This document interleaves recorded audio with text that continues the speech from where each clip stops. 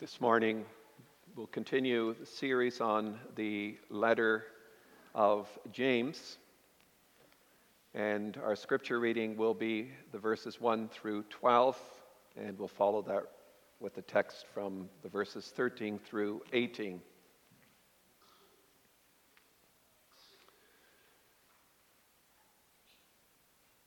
The first part of this letter speaks about the trials that we face in life and the way in which the Lord is testing our faith.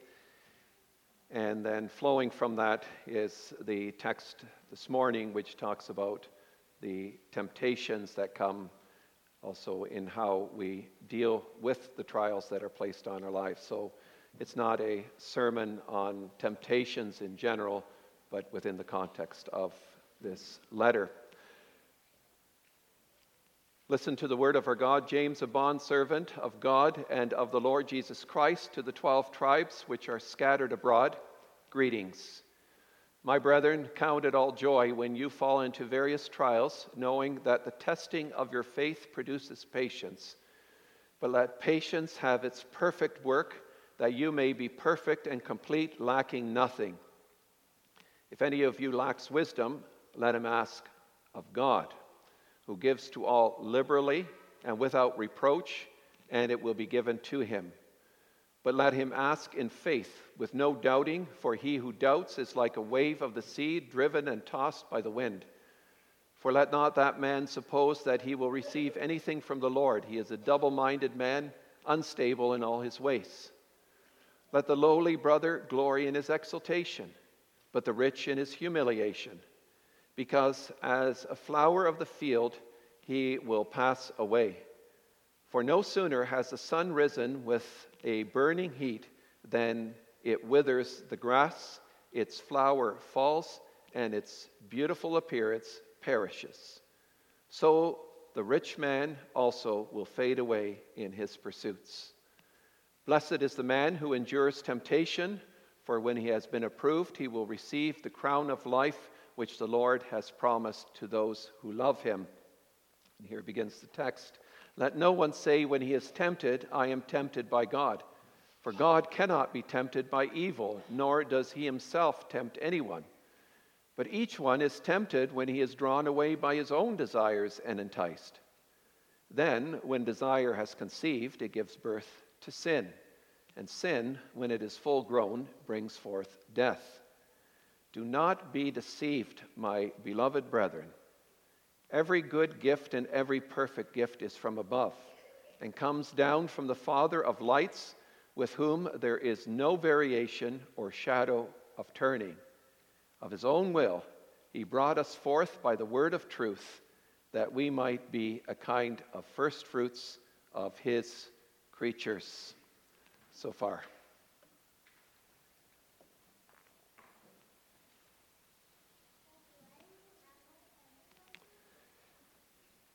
And after the sermon, we will sing hymn 63, the stanzas 7 and 8.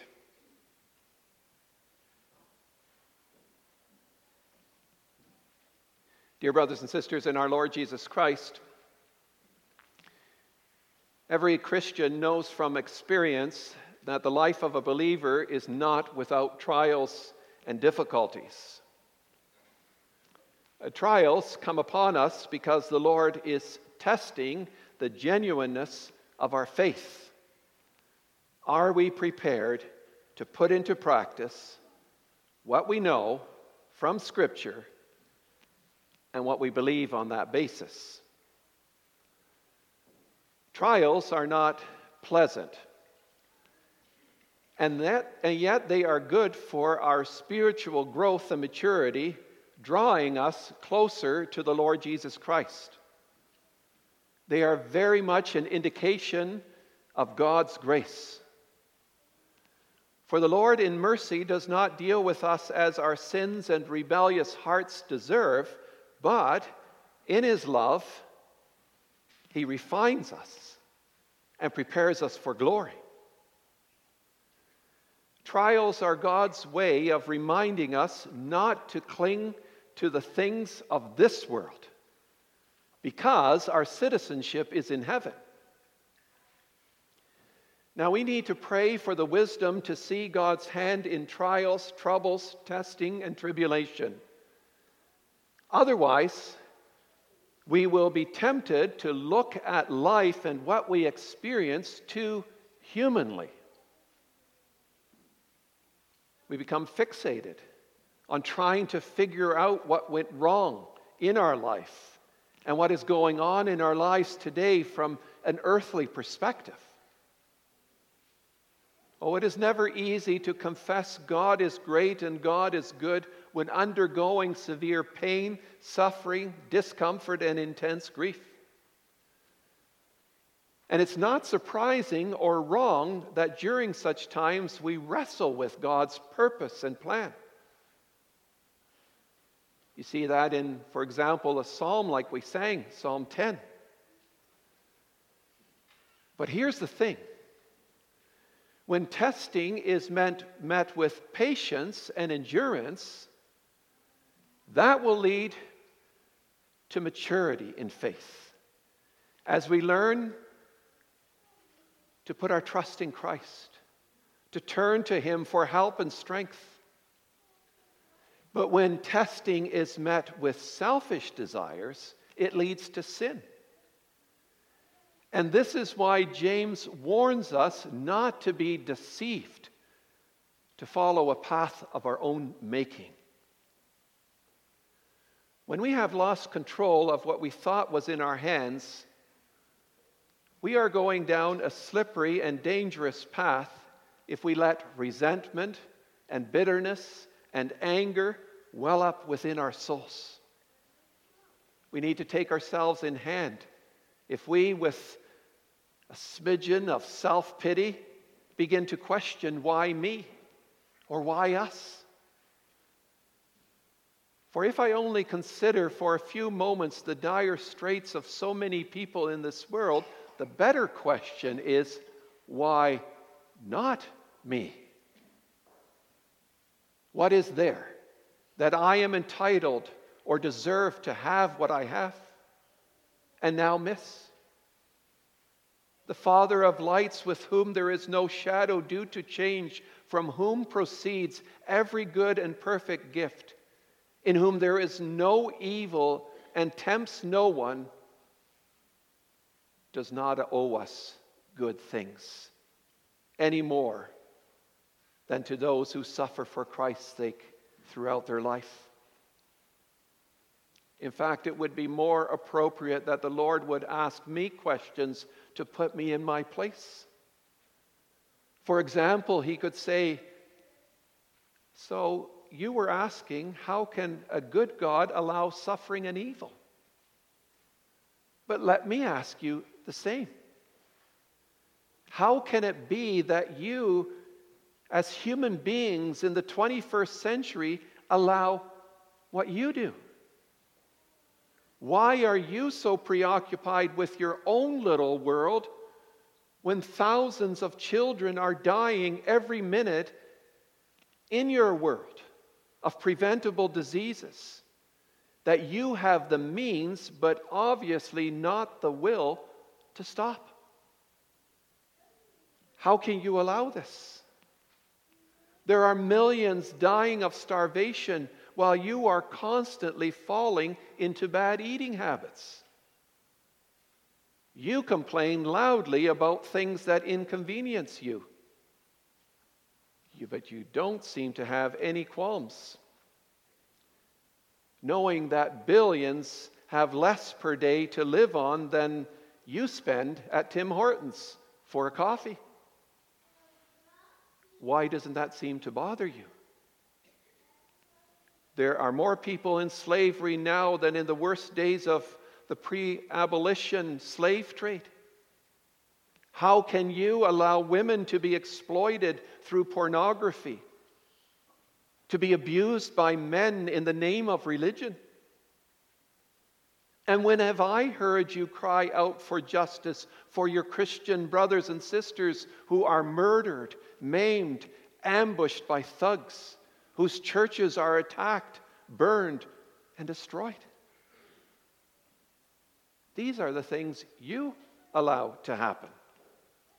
Yes, even you who say you believe in me. Well, with all of this buzzing through our heads, isn't it wonderful and encouraging to read the words of our text? For when we are assaulted by temptations, when there are forces trying to persuade us to doubt, discourage, demoralize, and dishearten us, the Lord Jesus, as the loving shepherd of his sheep, cautions and warns us, don't go there. Don't be deceived.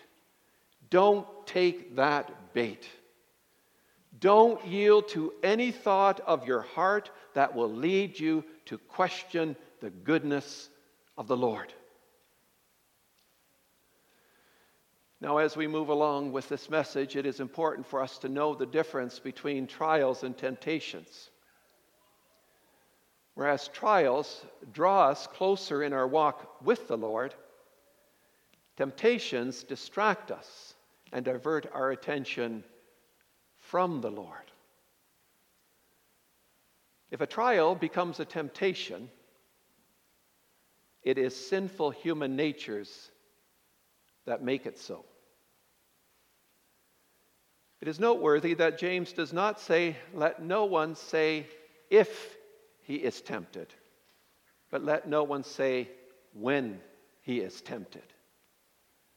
That's the reality we face.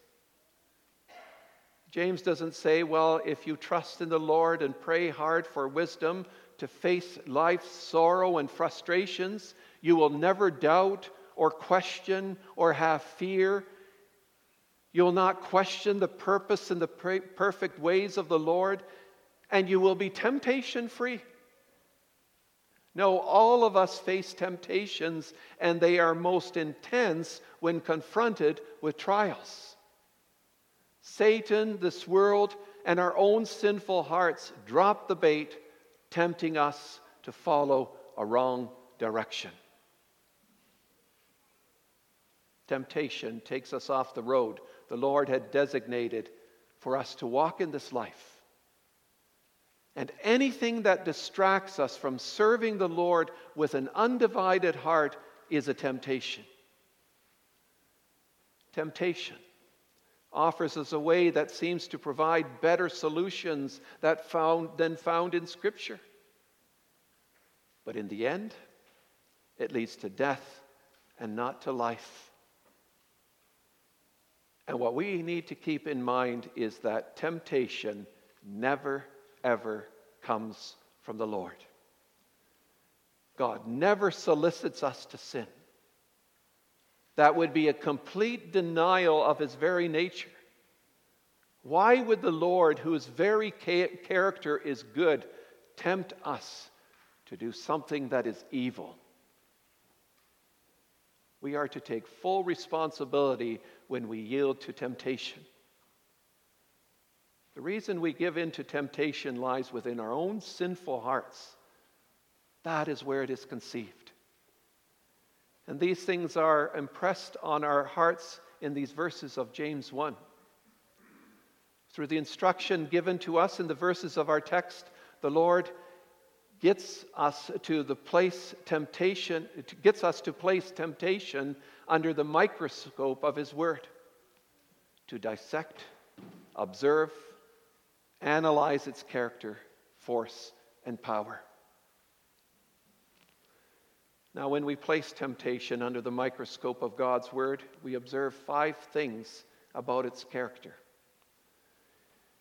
And the first thing we notice is this: the reason why we yield to temptation lies squarely with our own desires. It makes no sense, it is nonsense, to throw blame at God when faced with difficulties in life, in whatever form. The Lord, who created all things good, is not the cause of evil. He does not bring trials on our path with evil intent. He loves, cares, and seeks to save you from your sins, not to destroy you. Do you really think that God has brought the trials we face today because he is handing us a raw deal? Hardly. You and I know better. He brings them in our lives to refine and purify us, but never to destroy us. It's when our own sinful and selfish desires get in the way and do not line up with God's purpose that we are tempted to follow the dictates of our own hearts. We're tempted to think about life, God, and others in ways that we shouldn't. The Lord never puts such pressure upon you and me through trials that we cannot help but make wrong choices or come to wrong conclusions and decisions. Instead, he sent Jesus to deliver us from it. Paul writes to the Corinthians, "No temptation has overcome you that is not common to man. God is faithful, and he will not let you be tempted beyond your strength, but with the temptation will also provide the way of escape that you may be able to endure." Did you hear that? God is faithful. The way of escape is in Christ, in the redemption and the renewal of our life in Christ and through the Holy Spirit. That is how we are able to endure. James could not state it any clearer. The reason why temptations gain a grip in our lives is because we are lured and enticed by our own sinful desires. We are inclined to put the blame for all wrong where it does not belong. We need to realize it is our own heart that acts as a dictator. And when we feel entitled to a good life, to material, physical, emotional well-being, free from pain and hurt and suffering, trials will upset us and lead us to wrong conclusions about who God is, about our place in this world as citizens of the kingdom of heaven. So that's the first thing. And in the second place, we are to be aware that we are only tempted by the things we find attractive. We're lured and enticed by our own desires. We're not drawn away, lured, or enticed by things that don't do anything to us. If we want out of life pleasure, financial security, our rights and freedom, then we will fall for the lure that tempts us to pursue those things, and we will be dragged away from the things that are of primary importance. We may be so deceived that we dress it up with a beautiful coat of pious-sounding phrases. We're lured and enticed. Temptation is like a bait. The bait not only attracts us, but it also hides the fact that yielding to the desire will eventually bring sorrow, punishment, and even death. And since our vision is skewed by what we want, we end up asking wrong questions and fail to ask a very basic question. What does God and His Word have to say about this? The third thing we note about temptation is this. When we are tempted, we become preoccupied with the things that are distracting us from serving Christ. Once what is tempting you takes up residence in your heart, it is hard to tell it to leave. Once it has entered into your mind, you are in great danger of letting it dictate your actions, reactions, and interactions with others. You no longer see what God is doing in your life as His way of shaping and molding you for His glory. But you get absorbed in those things that are to alleviate your pain, or take away your loneliness, or solve your problems, or that will get you back to where you were before as soon as possible. And is that not the great danger of our times? We are constantly looking for things that will fix our problems and allow everything to run the way we want. We become preoccupied with finding our own solutions to everything. We run to earthly saviors who give us what we think we need. And closely tied to this is the fourth characteristic of temptation. Once it takes hold of your life, it conceives sin. Desire and temptation get intimate and conceive sin.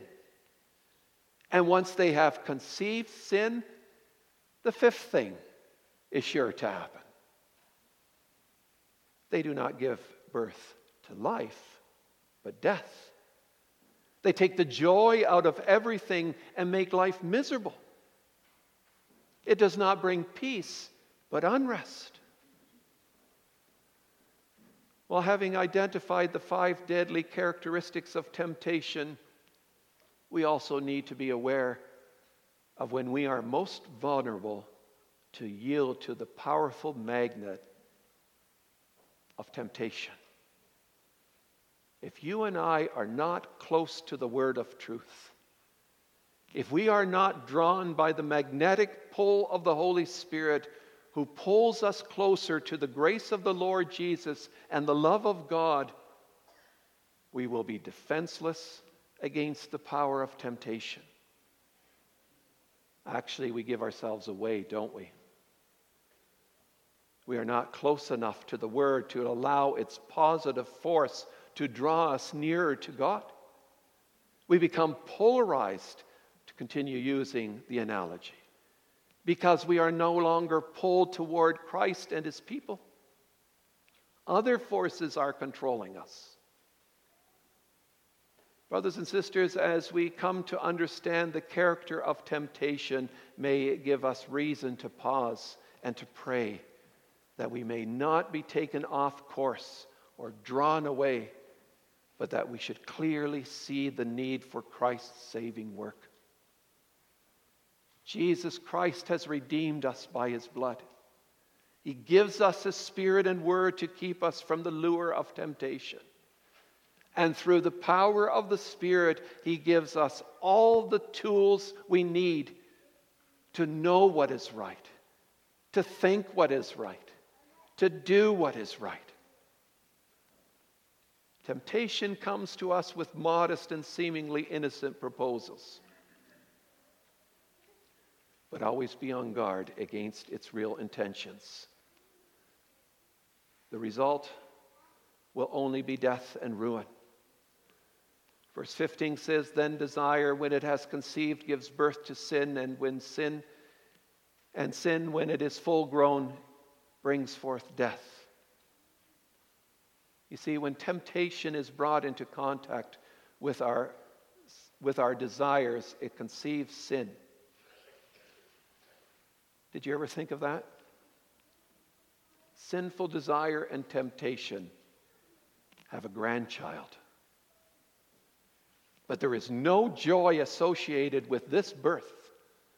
When the child of sin that temptation and desire conceived grows up, it gives birth to death.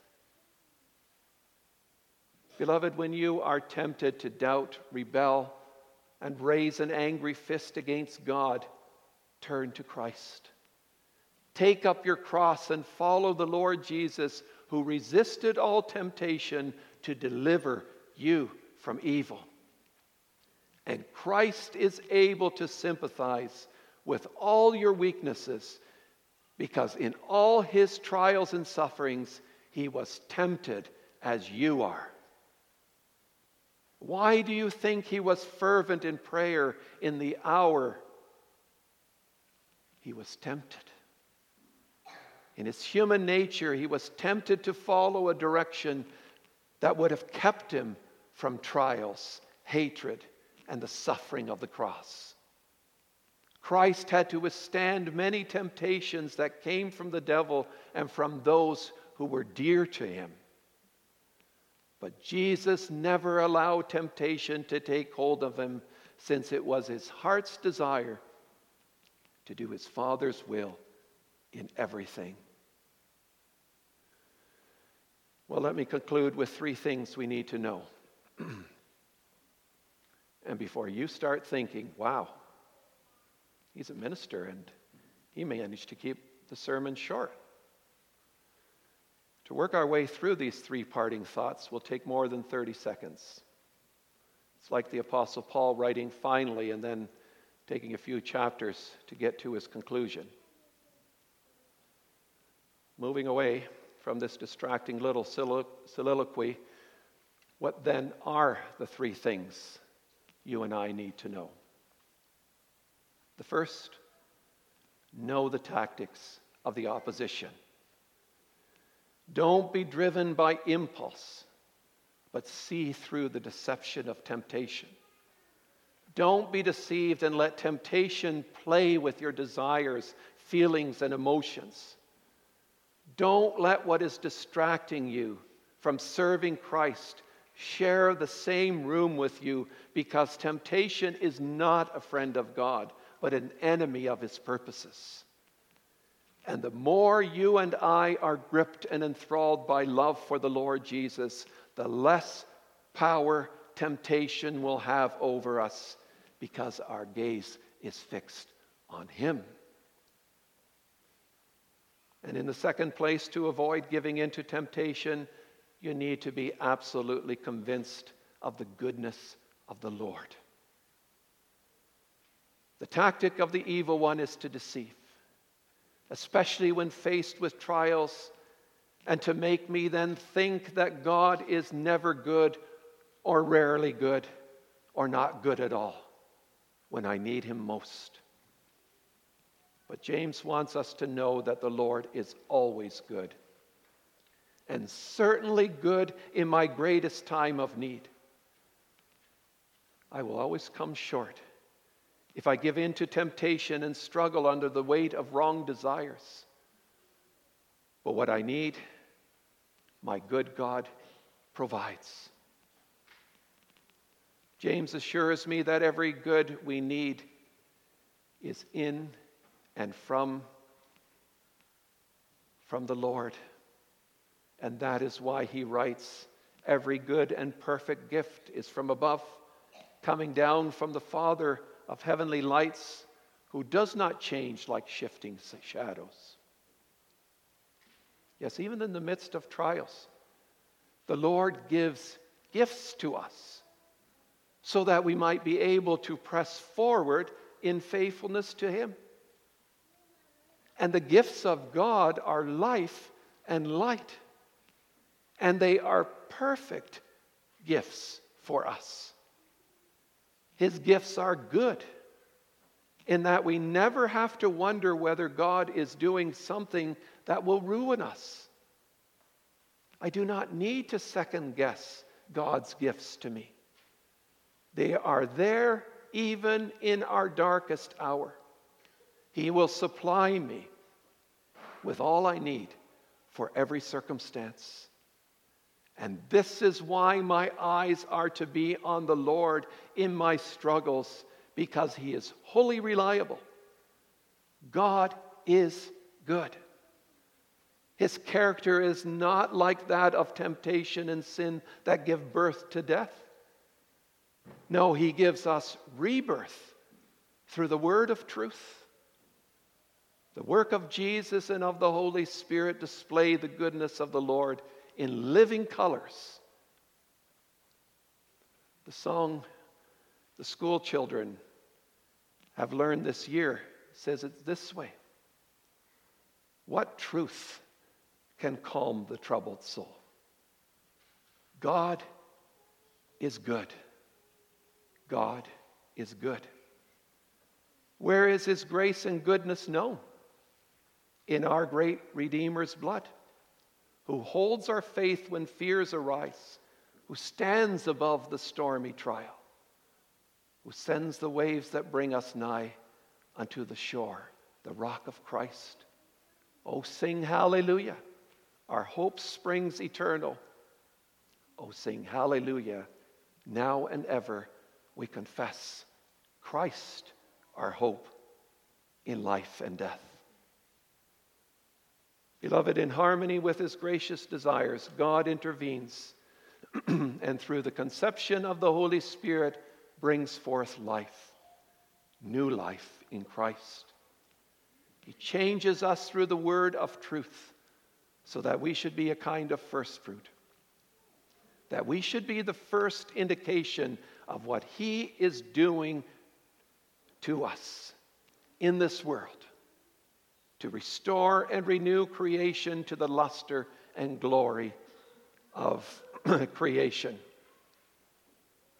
Today, too, God is doing a glorious work through those he is shaping and purifying through the fire of trials. He sets apart those he renews as a kind of first fruit, as the first to show the evidence of his good and gracious work.